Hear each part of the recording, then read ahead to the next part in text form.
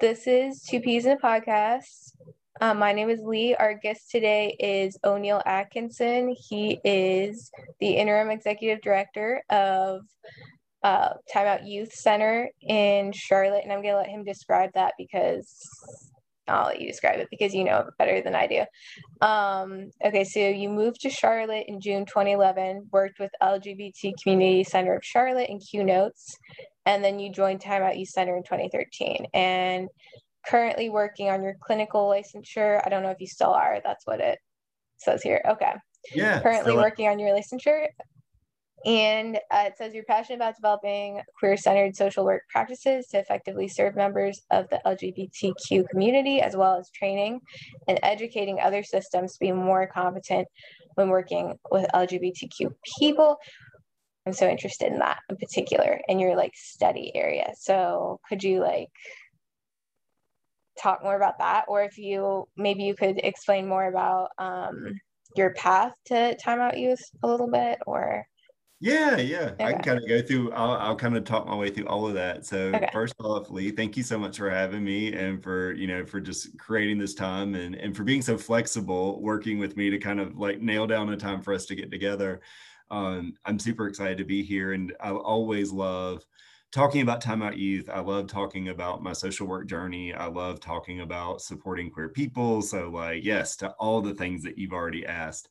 So let's start with Time Out Youth. And so Time Out Youth is a really phenomenal nonprofit organization here in Charlotte, North Carolina.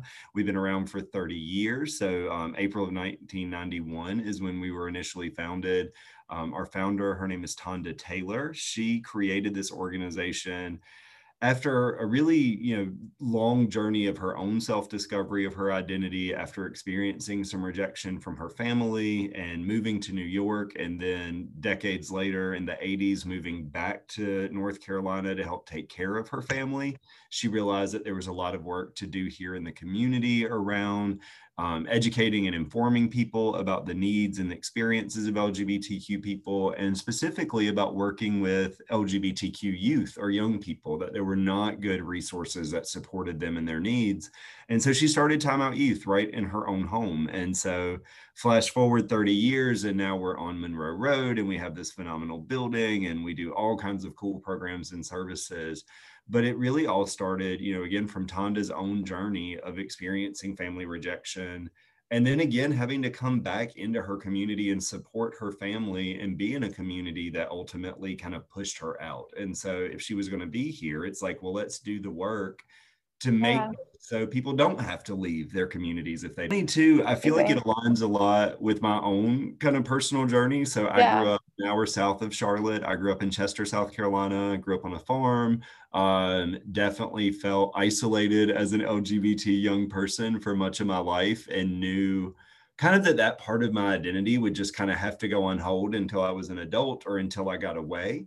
I was in college and got really into sociology. Was kind of the study that interested me the most. And then really wanted to figure out how to apply sociology and sociological principles to my work. And that's when I discovered social work, which to me in a lot of ways kind of is applied sociology. It's understanding how people interact with one another. It's understanding how systems impact the way we engage with one another. And then what do we do to kind of modify those behaviors or those systems to create an environment that's more inclusive? And in doing that work, also realized that, kind of like Tonda, that I didn't necessarily want to leave, that I want to do that work here, because if everyone leaves, then who does the work? And so my journey to actually kind of stay in the Carolinas and to work exclusively with LGBTQ people is one that I really kind of started down when I was in college, and when I was starting to do social work. And even in some of my first field placements, I realized that even, case managers, clinicians, helping professionals, if they aren't educated or aware of the unique needs of a community or a population, whether that be, people from another country, people that speak different languages, people from different belief systems, or LGBTQ people, if we don't understand those cultures and the needs of those folks, we're not really effectively serving them. And so for me, when I talk about the idea of doing queer-centered social work, it's being a culturally competent social worker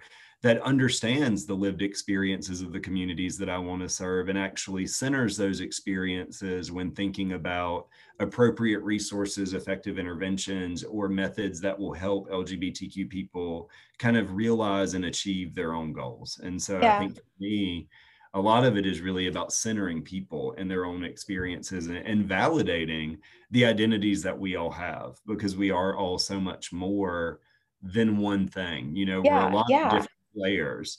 And it's one thing I love about Time Out Youth is that this is a place, you know, as I mentioned, we are an LGBT youth center.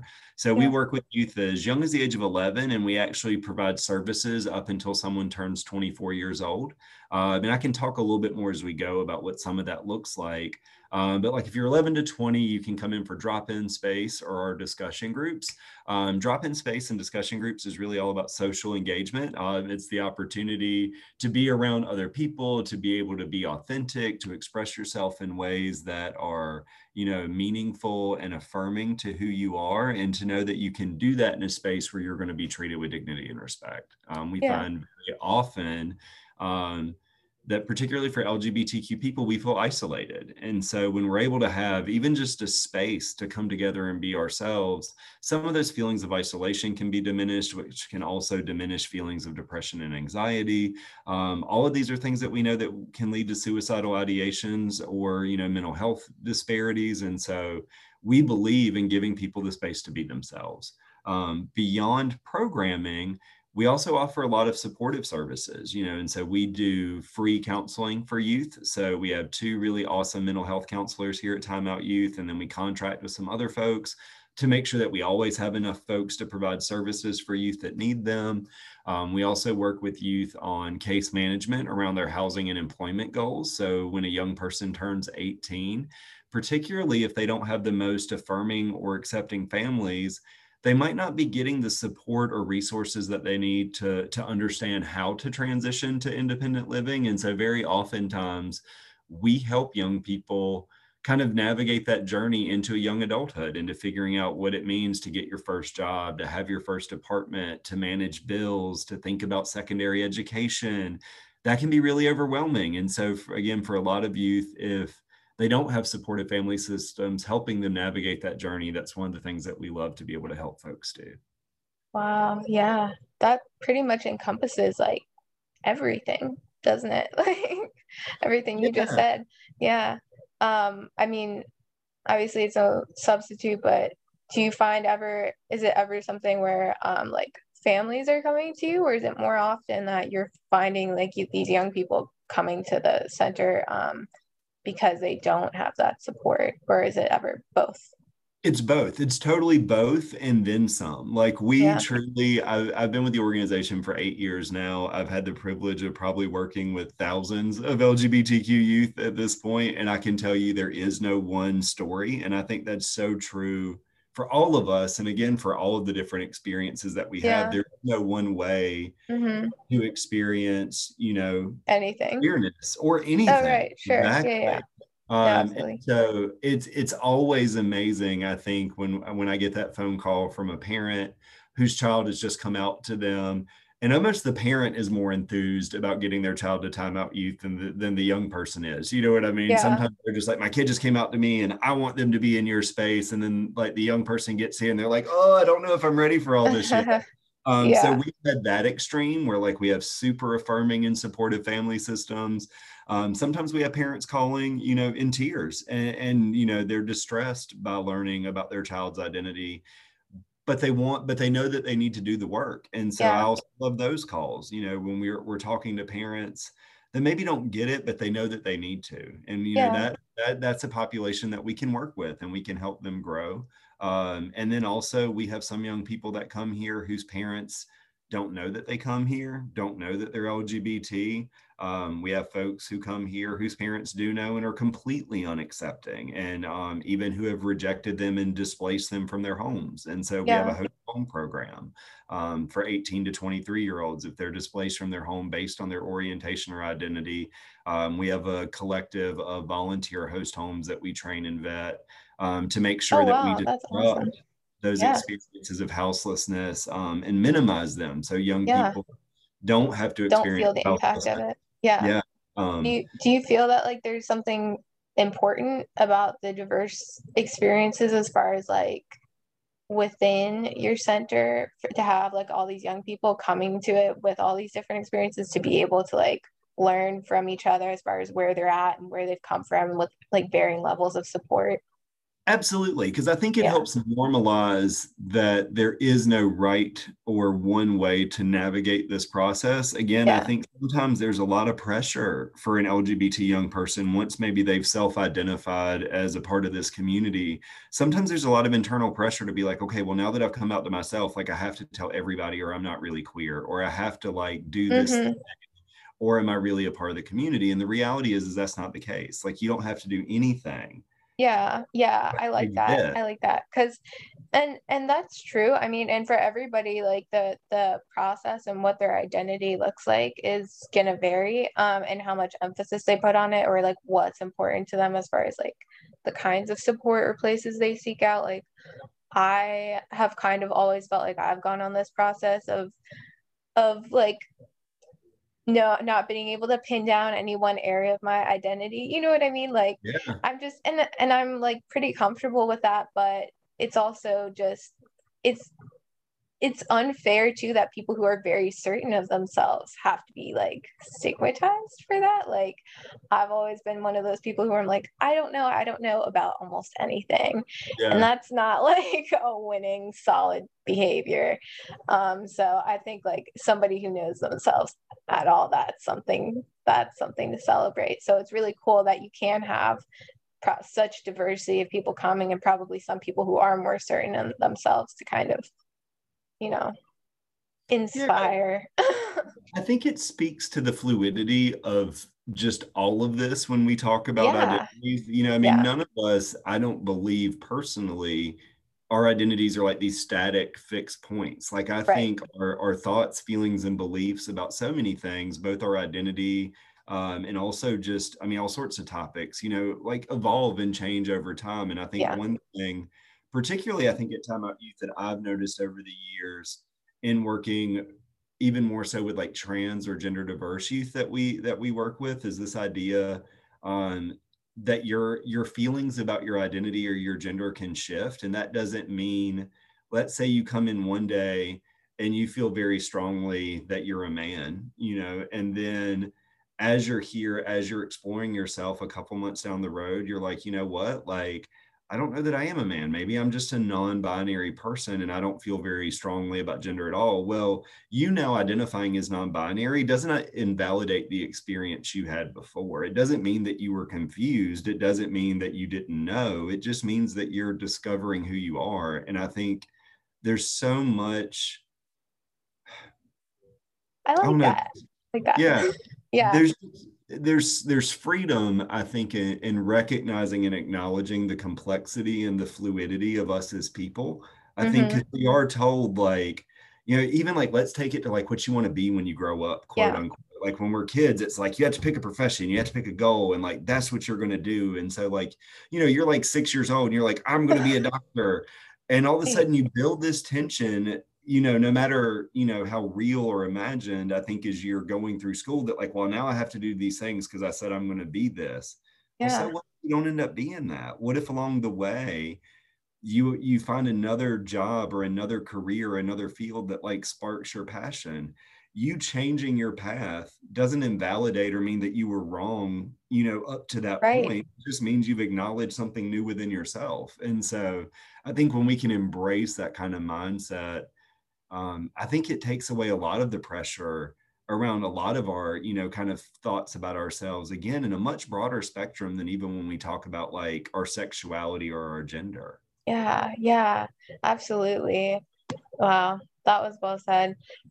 You kind of do like stunt your own growth when you have this set idea that like things are supposed to unfold in a certain way, or like you said that like something's wasn't valuable because you took like a circuitous route or something. Like I don't know, you even going back to you left this area, right? And then you came back, like even going back to like Tanda in the beginning of Time Out Youth. So you left, you came back, but do you feel like that time leaving was valuable to have come back? Like, do you feel like in that sense, sometimes I think like even maybe like just taking like a turn, and like maybe you have to do that to realize something else, or something like that. Does that make sense? Yeah, absolutely it does. For Tonda, I mean, to share part of her story, so she came out in the 60s as a lesbian to her family and was encouraged to move to New York at the time because that's quote unquote where gay people were.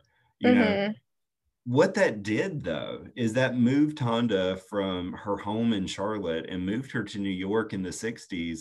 Tonda was in New York when the Stonewall riots happened. The Stonewall riots are a huge part of, the catalyst, I think, for the conversation around LGBTQ equality and inclusion on a lot of fronts. It is definitely seen. It wasn't the first time LGBTQ people kind of fought back against police brutality or oppression, but it is certainly one that is seen historically as like the catalyst for pride movements that happened across the country. Well, because Tonda moved away, she got to be in the middle of that as it was happening. While she might not have been at Stonewall that night, she was in New York as it was happening. She saw a year later pride movements, the Christopher Street March, like she saw history in the making. And had she not left, would she have had the passion to come when she came back to do the work? Did she not get something in that journey, that prepared her for the next step? Me, myself, when I finished grad school, I went to Columbia, South Carolina at USC. And when I finished grad school, I was going to move to London and be a social worker. And so like I had like rented a flat for a couple of months and like got over there. And, I ended up having some complications like with visa stuff. I ended up having to come back. But by the time I was coming back, it also really grounded me that I don't have to go anywhere to do what I want to do, to create or to make a change for this community. And that why not do that in my home community? Because how needed it was, it's just kind of like the fact that that Time Out Youth exists in Charlotte, North Carolina. I grew up an hour south of Charlotte. Time Out Youth wouldn't thrive in Chester, South Carolina. The resources aren't there. So there's kind of this catch-22 that to have a resource like an LGBT youth center, you need to be in a bigger kind of urban area. But rural communities outside of these urban areas also have LGBTQ young people in them too that need these resources. So we have to be willing to stay in these areas and to do this work so we can reach the people sometimes that need it most. Yeah, that's really interesting what you're talking about, because that's got to be true for so many types of services, that there are just these vacuums where nothing exists because it's not, I don't know what because it's not an urban area, because it's not, there's not as much money, or I don't know what it is, but it's so many factors. I think it's not just money. I mean, it's political beliefs, it's just community culture. There's so many factors that come into play. And I just again, I think it's so important that I'm so glad that I did stay, and that one of my favorite things that we do, even though we're here in Mecklenburg County, is we run satellite programming in Gaston, Iredell, and Cabarrus counties specifically right now, and we hope to continue to expand.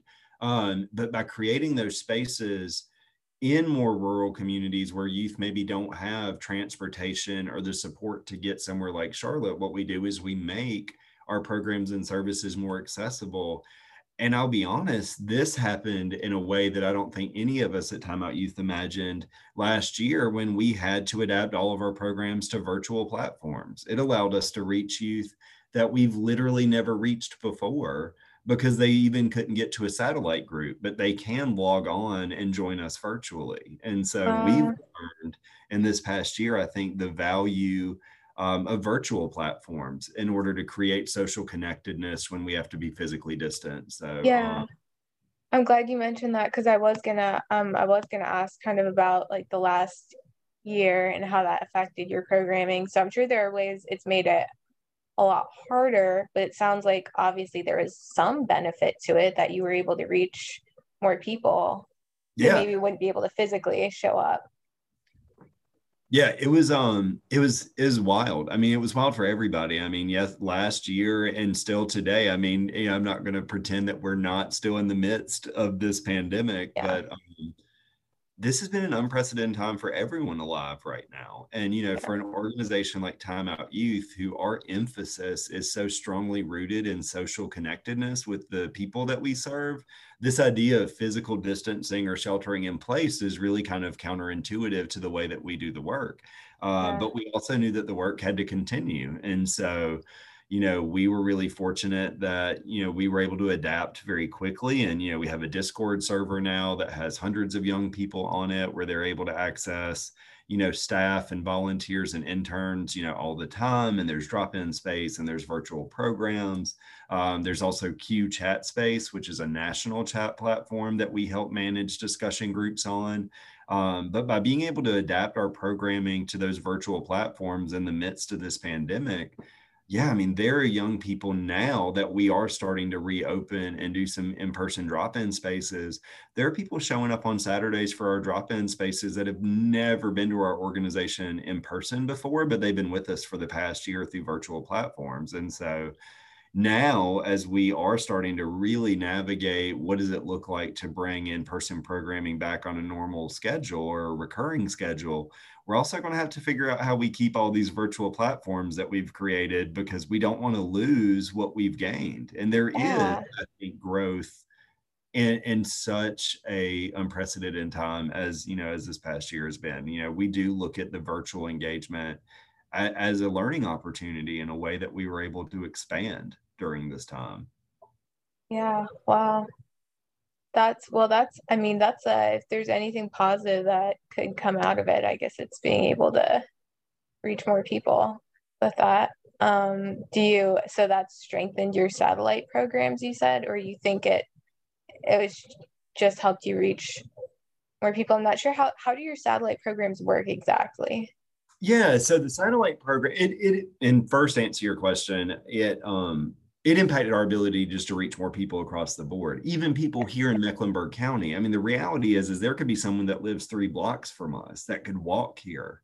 Yeah. But if their family system isn't supportive and isn't going to allow them to come here, if they're still just personally not in a place in their journey where they're ready to step into a physical building and to engage in this community, that Mm-hmm. can be intimidating for folks. And so, but to join a discussion group online that's purely text-based, you know what I mean, Yeah. might be a softer step or entry point for someone. So it was even bigger, I think, than just increasing our ability to engage with people outside of our service area or our physical location. This made our space more accessible even to people that are our neighbors, that are right down the road from us that maybe just Yeah. hadn't been able to get here before. Our satellite programs themselves, when pre-COVID, they were physical groups that we would hold in each of those counties. So once a month, we'd go to Gaston County. We had a location where we would run basically like a mini day at Time Out Youth for youth in that county. So instead of having to come all the way to our office on Monroe Road, we would go into their community, we would create space, and they could come there. And then we also did that in Cabarrus and Iredell counties. Now, we still run those programs, but they are on our Discord server. So it is back to virtual. But there are people even in those groups that, like, even when we would go to Gaston County, look, if you're 14, 13 years old and your parent isn't accepting, they're not going to drive you to our group, whether it's a minute away or 30 minutes away. And so, Yeah. but that young person can get on their phone typically. Most youth are Discord is a very popular platform with young adults and young people. So it's accessible, so even if they aren't able to get to our physical locations, whether it be a satellite group or an in-person group in Charlotte, they can now access our programs virtually. And so that was where we really realized, I think, kind of how many people we weren't reaching, just because Yeah. of how many people we were able to all of a sudden reach by creating virtual spaces. Awesome. Um, I wanted to ask you, sorry, I'm talking so slow because I'm having to go back and read over this. You've already provided like so much awesome information for anybody like who didn't know about the organization before. Do you feel like during this time are any like vacuums or opportunities for volunteers? Like if somebody wanted to get involved, like what areas might be more in need than they were before? Yeah, absolutely. So volunteering has probably been the most interesting thing to adapt over this past year because, again, so many of our volunteers were here in person helping us manage drop-in space, manage discussion groups, working our front desk, doing special events with us. And there's been a lot less of that. Yeah. We are getting to a place where we are going to slowly tier our programming back open so people can come. Right now, we're doing Saturday hours from noon to 4. So we do need volunteer support to help with that. And we are doing a couple of groups on Thursday nights right now. We are going to continue to kind of monitor what happens over the next couple of months as we slowly, add additional programs into the week. As that happens, we will definitely need more volunteers for in-person programs. As you can imagine, since we work with youth, there is a process to becoming a volunteer with us. Yeah. There's an application, you have to go through an orientation, background check. There's definitely some vetting before we just let people come into this space. We have to be very protective of that. So if folks are listening and they're interested and what it might be like to volunteer with Time Out Youth, I definitely encourage you. You can go to timeoutyouth.org/volunteer. You can read in detail about what volunteer opportunities can look like, and go ahead and sign up for our next orientation, which will probably happen probably in September. I have a feeling like October, November is when we're really going to like start preparing for a more regular kind of programming schedule. And again, we're adaptive and know at this point that could change at any moment, just the way things are going. But I do think right now, just reading about our volunteer opportunities, a lot of which is just being present in our space. When young people come in for drop-in space, we want to have fun, engaging, and affirming adults in our space that want to play a game with them, that want to talk to them about their day, that want to, just be a listening and validating ear. And our staff is small. We can't be in every room all the time. And so volunteers really do help create the welcoming and inclusive environment that we want here at Time Out Youth. And those opportunities will be coming back. And so, like I say, timeoutyouth.org/volunteer. You can read up about those opportunities. You can even put your name on our interest form. And we'll be sure to keep folks in the loop as those opportunities start coming back online. Awesome. Thank you for that. Hopefully, if anybody is interested, I'm sure that gave them more information about that. So I'm going to pivot real quick, and I don't want to take up too much more of your time because you've already set so much time aside for this. And I appreciate that. I know you're probably very busy being the interim director with everything that's going on. Okay, so just, I guess, from the time that you've worked with Time Out Youth and from everything you've done leading up to it, from your work in, maybe you could talk more about that as far as like creating more competency in systems and in, how we work with each other. And it doesn't necessarily, maybe you've learned things not just about how like more competency needs to be created around LGBTQ people in particular, but just like, I don't know, lots of different groups of people. Like, I don't know what areas you've touched on in your learning, but maybe you can just teach a little bit more about that. Yeah, I'd be happy to share just kind of some of the things that, not just that I like to try to share with other people that are trying to be more inclusive, but I mean, frankly, what I've learned, like you said, over the past 8 years. I will tell you, I realized very quickly, I'm a queer person. I identify as a part of this community. And so when I moved to Charlotte in 2011, it was to find opportunities to do LGBTQ specific work because I knew that that's what I felt passionate to do. And what I learned very quickly is that I had my own professional development, cultural competency, continuing education to do about my own community. I think oftentimes that's kind of like a fallacy that we fall into is we're like, oh, well, I'm a part of this group, so I understand what it means to serve this group. Well, you understand what it means to serve people like you within this group, but are you really recognizing that, all gay people, like even just taking the G in LGBT, are going to have different identities within that identity and are going to have different lived experiences. Like we talked about all the youth that come in here and their different levels of acceptance or not acceptance that they receive at home. So I think what I learned very quickly is that, it's kind of exactly how much I didn't know and how much work I had to continue to do. As a social worker, I believe that I am ethically obligated to be culturally competent, and that goes beyond just LGBT people.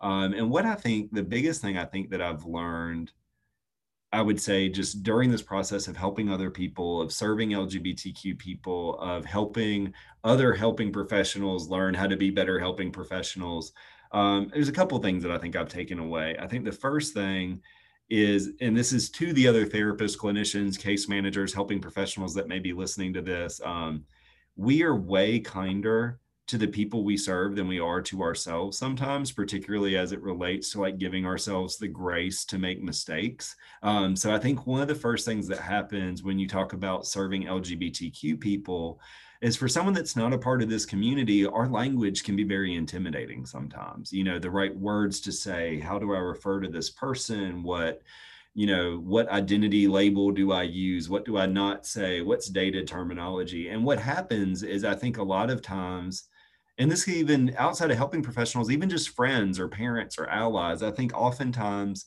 people get afraid of saying the wrong thing, so they don't say anything at all. And the reality is when you're working with someone that's marginalized or oppressed, the absence of like active inclusion is going to be perceived as exclusion. So even if you're trying to do the right thing by just not even bringing up the subject, what that looks like is that you're just excluding the subject from even being a part of the conversation. And so I think I say all that to say, it's okay not to know everything. It's okay to make mistakes. I think our intent in the way in which we navigate conversations is what matters most. And particularly when effectively serving LGBTQ people, the words that people use to talk to and about themselves are meaningful. And so when someone identifies a certain way, you don't have to understand what every word means, you know what I mean? But you can ask that individual, first off, you can thank them, for sharing that information with you. Like, thank you for telling me a little bit more about yourself. Can you explain to me what those words mean to you? Can you explain to me why those words are important to you? How can I support you as it relates to those identities? Like, those are the questions that we need to ask, not just, someone says they're a queer, aromantic, pansexual, and like your head explodes and you don't know, so you just kind of like skate over it. Well, instead, like, talk to someone. Why did they tell you that's how they identified? What does that mean to them? And I think when we really, start with the fundamentals, start with the words that come out of our mouths when we talk to and about people, that is the easiest thing that we can change. It doesn't cost us anything to modify our language. And truly, like I said, be kind to yourself. Like, you're not going to know every identity, every label, every flag, every pronoun. Like, you're not going to know all this stuff. And so when new information is presented to you by someone, thank them for that information, ask clarifying questions, and then do your best. I think, again, oftentimes people get scared that, oh no, this person's LGBT, I'm going to say the wrong thing, so let me just like shy away from this topic. Again, for that LGBT person, whether you intended it to or not, they're going to feel excluded because you're just kind of erasing them from the conversation or avoiding that conversation with them. So the perception is going to be that that conversation is not welcomed here, if that makes sense. And so like lean into it, like just do your best, like learn, ask questions, do your own research. Google is amazing. Check your sources, make sure you look at a couple things before you just go with one. But truly listen to people when they tell you who they are. I think a lot about trans people when language comes up, and when someone tells you like, hey, this is my name, these are my pronouns, this is how I identify. So what? Whether you get it or not, like you don't have to be the expert in someone else's identity, but what you need to do is respect someone else's identity. Yeah, and tell you who they are, just go. Yeah, there's a certain amount of like humility that should just come into play with like, well, I don't know this person. I am learning about them. Like, hopefully, like shelve some preconceived ideas and just start from the ground, foundational I don't know them. Yeah. I think and like you said, I love that you're like, it doesn't cost you anything. Like, it doesn't. You don't give up anything. It's not about you. It's just about learning about this person. Yeah. Oh, yes, I love that. I love that. And thank you for that. I think that's really helpful to remember for anybody. Just the idea too of, what are you extending back to yourself? Are you giving back to yourself what you believe in for Yeah. other people too? Yeah. Yeah, I've definitely Definitely. seen, and I'm not the only one guilty of it, but No. I think it is something, again, a lot of, I think, like case managers, social workers, clinicians that I've worked with, Yeah. it's like we understand that our clients or that the people that we serve are going through a lot, and we give them a lot of grace and a lot of leadway to make mistakes, to try, but then for ourselves, we expect that, oh, well, we're supposed to know everything. We're not supposed to make a mistake. We're supposed to know exactly how to talk to this individual. And that's not always the case. Like, it's okay to be just as human as the people that you serve, and I think Yeah. Yeah. remember that, I think it gets a lot easier to navigate conversations with people when we don't always feel the most equipped about that language or that culture. And I Yeah. think recognizing that, I think, helps kind of just like the physical, like I'm like, it's a podcast, so I need to stop doing physicality stuff. But like, it's almost like that exhale, like when your whole body just kind of like, Yeah. like, I think Yes. we just give ourselves the space to be people and to make mistakes. And I think it makes it so much easier. And people can see that when you're Yeah. having a conversation with them and when you're asking them questions. And so, yeah, I think that is one of the biggest things, is like, it's okay to make mistakes. And then I think the other thing is, when you do make mistakes, it's all about how we respond. So let's say you're talking to someone and you use the wrong pronouns for them, you misgender them. So, someone identifies, as a man and uses he, him pronouns, and you refer to that person as she, and they correct you. It's not a big deal. Like, and I think sometimes we get in this headspace once we made that mistake, is that we have to overcorrect and we have to over apologize, or we have to talk about how inclusive and supportive we are. And you don't have to do all that. You made a mistake. It's okay just to say, oh my goodness, thank you so much for correcting me. He is over there, and then just Yeah. keep going. Like, Yeah. Yeah. That's yeah, you're right. And also, the idea of not being like, oh, I'm sorry, but just like, thank you. That's even such a like small thing, but yeah, also like, thanks you're so right. much Like, for just correcting stop. you. Yeah, because it's so easy to get into that sense of, oh no, I messed up, and then kind of like spiral One from there versus, yeah. And the real funny part, if you really pull back and watch it, what happens when you start apologizing, like, or, oh my God, I'm so sorry. I didn't mean to do Yeah. that. Of course, I know that's your Yeah. pronouns. Like, I watch Pose every Sunday. I love trans people. Like, Yeah. when you start doing that, it's performative, like, it's not real. You're trying to make you feel better, not the person. And Yeah. ultimately, a lot of times what happens is the person that you misgendered then has to start spending their time to comfort you, like, to Yeah. help you not feel so bad that you misgendered them. And like, Yeah. what is that? Like, stop that. Yeah. Like, you made a mistake. Be like, Yeah. thank you so much for correcting me, and then try to restate the statement the right way. You know what I Yeah. mean? Because that helps train your brain, like, how to say it right moving forward. And it shows the person that corrected you that you listened, Yeah. and then just move on. Yeah. I think that Yeah. making a big scene about it is actually more exhausting on the person that you're trying to That you're talking apologize to. to. Yeah. So just Yeah. chill. Like, I think that's the thing. Like, just relax. Like, we're Yeah. people, we make mistakes. Yeah. Um, okay, so I have held you hostage here for almost the full amount of time, but I Yay. do It have, was super yay. nice talking to you. um, okay, I do just um I guess maybe we could just end by talking a little bit about um your hopes for this next year, maybe plans that Time Out Youth has, and um yeah. Yeah.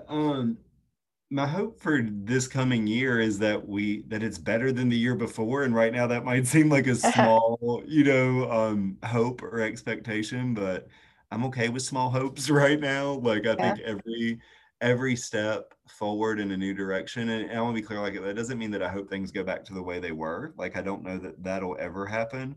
But I just hope things get better. I hope people that need support and resources last year get it easier this year. I hope that, you know, people that whose mental health was really impacted last year by the pandemic, I hope it's easier this year. And I know what I mean. I hope that I hope we all are able to walk a little bit lighter. I hope that we're all able to breathe a little bit easier.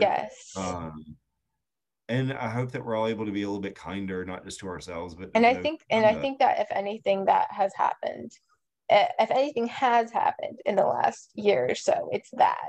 I do worry that, like, maybe with youth in particular, who obviously is who you're working with, I feel like there is that increased isolation. I think almost adults have had an easier time of like internalizing the difficulty into kindness, and I wonder if like youth have had a harder time with that. Like, I think difficulty makes us all a little bit kinder generally, but I do worry about like the effect it's having on younger people, this time of separation. I'm sure you're seeing it firsthand. Absolutely. Yeah.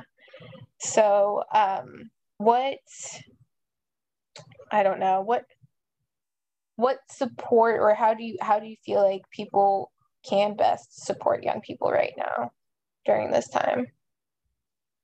I think the first thing is be honest with them, you know, show them you're struggling too. I think, again, it goes back, like I was talking about helping professionals not wanting to make mistakes in front of clients, or I talked about, you know, people being afraid to say the wrong thing so they don't say anything. Young people have never been through anything like this before. Adults have never been through anything like this before, but adults typically, like you say, maybe have at least time and experience to be able to make this current situation kind of relative to a bigger picture. But even if you're struggling, like, let your kids know that you're struggling too. Like, it's okay. There's something, just like this space at Time Out Youth is so reassuring when other youth are able to talk to other youth and be like, oh, you have to deal with that at home too. Me too. Like, that feels good. There's camaraderie and community. And so, you know, if you have young people around you at home and you see that they're struggling, don't just tell them to suck it up. Don't just tell them it'll get better. Let them know, like, hey, like, this isn't that great. Like, I'm struggling too. Like, I think honesty and authenticity when we speak to young people goes a long way. I think sometimes people just make this assumption that, you know, younger folks aren't capable of these kinds of conversations. And you need it. I just know firsthand at this point from working with so many young people over the years that, like, you're only fooling yourself if you think that kids don't get it. If you think that young people are tuned in and aware of what's going on. The young people I serve today are, you know, I think about my own self at 15 and 16 or 14 and 15 years old, and I don't think I was nearly as self-actualized. I don't think I was nearly as empathetic. I don't think I really thought about myself and how I related to people around me nearly as much as young people do today. They've grown up differently. So talk to them differently, and be honest with them about what you're going through, and ask them, you know, how they're doing, and then just listen. You don't have to solve every problem, but I mean, maybe they just need space to talk so they feel less isolated, you know. I think that is one of the biggest things I think that we can do right now, is just be honest with not just ourselves, but with each other. And particularly with young people. I think that honesty, it builds relationships, it builds rapport. It helps them not feel like they're in a vacuum by themselves. And so, yeah, I think honest conversations right now really helps all of this seem a little bit more manageable. Yeah. Oof. Okay. Well, O'Neill, you've been very patient. I I did not at all ask you what I meant to, or in any order. You just like flow with it, and you've been amazing. I'm excited that you've shared so much, like, about the organization, because again, like, I didn't even know it existed before a year or two ago. And I think it's like really valuable work that you all are doing in the community, and especially right now. So Thank you for being on here. Thank you for sharing about what you do and what you've learned. And I'm sure whoever has listened to this and I had to bear through my mumbling has gained something valuable from what you've shared. So I appreciate it. Thank you. It's been a pleasure getting to know you over the past couple of weeks, kind of like coordinating all of this. And like I said, I'm always happy to talk about queer people. I'm always happy to talk about social work. I'm always happy to talk about Time Out Youth. So thank you for allowing me to do all three, and for helping share the news and the word of what we do here at Time Out Youth. And hopefully we'll be around to continue doing this work for a long time or as long as it's needed. And I appreciate you. Yes, thank you. Real quick before we end this, you also have a podcast and gonna need you to plug it real quick in case anyone is listening. Sure. Totally do a shameless self plug. So when did you start your podcast? Was it last year? This was last year when I think everyone started one. When we all realized we were going to be locked up and there were limited ways to communicate. And yeah. Exactly. So very similar origin story. My partner and I were pretty much sheltered in place at home, and our bestie Jen lives all the way in Oklahoma City. And one of the things that we all, I think, also did a lot last year too was binge stuff on Netflix. And so one of the shows that we binged and fell in love with, the three of us, was Schitt's Creek. And so we just found, I don't know, a lot of joy, a lot of laughter in that show during, a really cruddy year. And so we started Without a Paddle, which is our shitty little podcast where we talk about Schitt's Creek. And it's just a way really for us to talk to each other. It was our way of making sure we scheduled a Zoom call every week to spend time with one another. It was a way to do something creative. And it was a way just to talk about something we loved. All three of us, I think, really resonated with that show for different reasons. And so, yeah, if you want to check it out, like I said, it's called Without a Paddle. You can find us all over podcast platforms. Our Instagram is at ShittyPod, like shit, like Schitt's Creek. Yeah.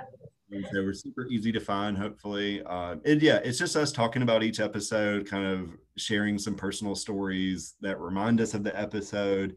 And it was just really, more than anything, it was a way to have fun and stay close to one another during this pandemic time and during the whole sheltering in place. Yeah. Well, I love it. I'm sorry to say I haven't listened yet, but I'm going to. And if you're not a Schitt's Creek fan, you should be. You need to discover the show and then go discover the podcast. It's such a great show. It's so funny because, like, I'm obsessed with Catherine O'Hara and have been for a very long time. So funny. When the show first came on, I was like, I have to watch the show. I have to watch the show. And I'll be honest, like, it took me 3 tries of watching the first season before I was like, okay, I get it. I'm fully invested. But then, like, once you're in, like, you're all in. Oh my gosh, they had me in like the first episode. It took me, you know what, and we talk about it on our podcast. It took me, I think, until Moira got the gig where she was at the wine vineyard when she does the fruit. Oh, that is a great one. Yes. Like, watching her do that commercial, I was like, okay, I get it. I get what this show is doing now. Like, I was like, I'm fully in, because I don't think there was ever a show I wanted to like more than Schitt's Creek, mainly for Catherine O'Hara. And then, like, yeah, it took me a minute, but yeah, we're all in now. We actually took a little break and we just started re-recording. So we have new episodes coming out on August 2nd. God, that's next Monday. Jeez. August 2nd, dropping it August 2nd. And because there's a new season, right? When did the season start? Way behind?